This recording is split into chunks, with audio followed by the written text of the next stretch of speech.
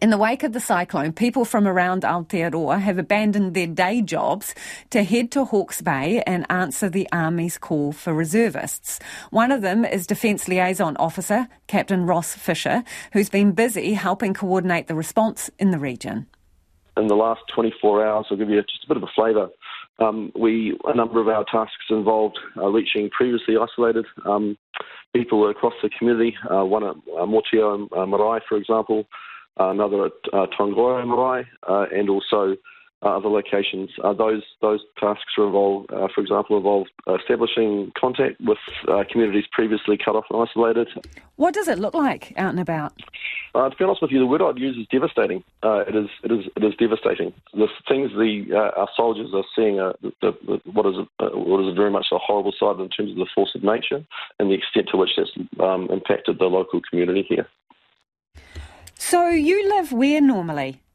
Sure. So I'm actually a New Zealand Army reservist who lives in the Newlands suburb in Wellington, and I came up on the 15th of February after dropping my kids off at their local school.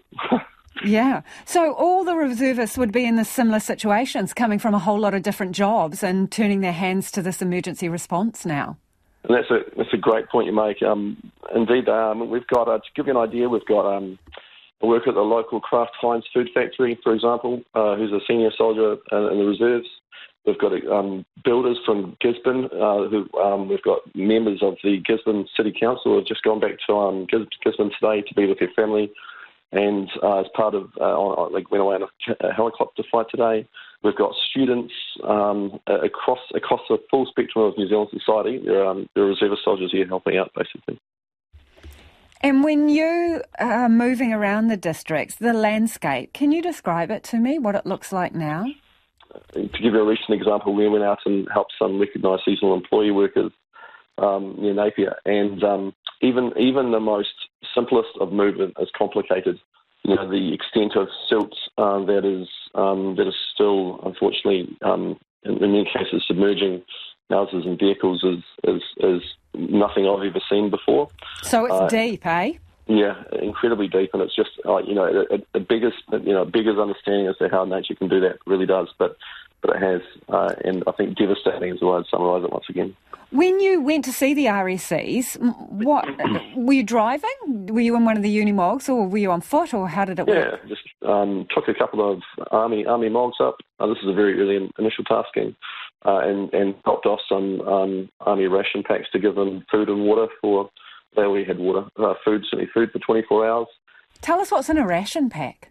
Oh, well, this is something that is kind of the subject of both cooking classes and culinary imagination. So we've got we first of all for breakfast we probably have chocolate.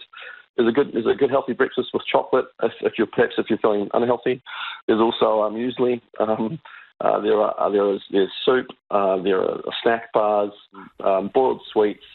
And hot meals that you can heat up and boil in the bag type meals, along with a range of what the Army calls brew gears, coffee, tea, hot chocolate and sugar, including sweetened condensed milk, which always goes well on a range of things.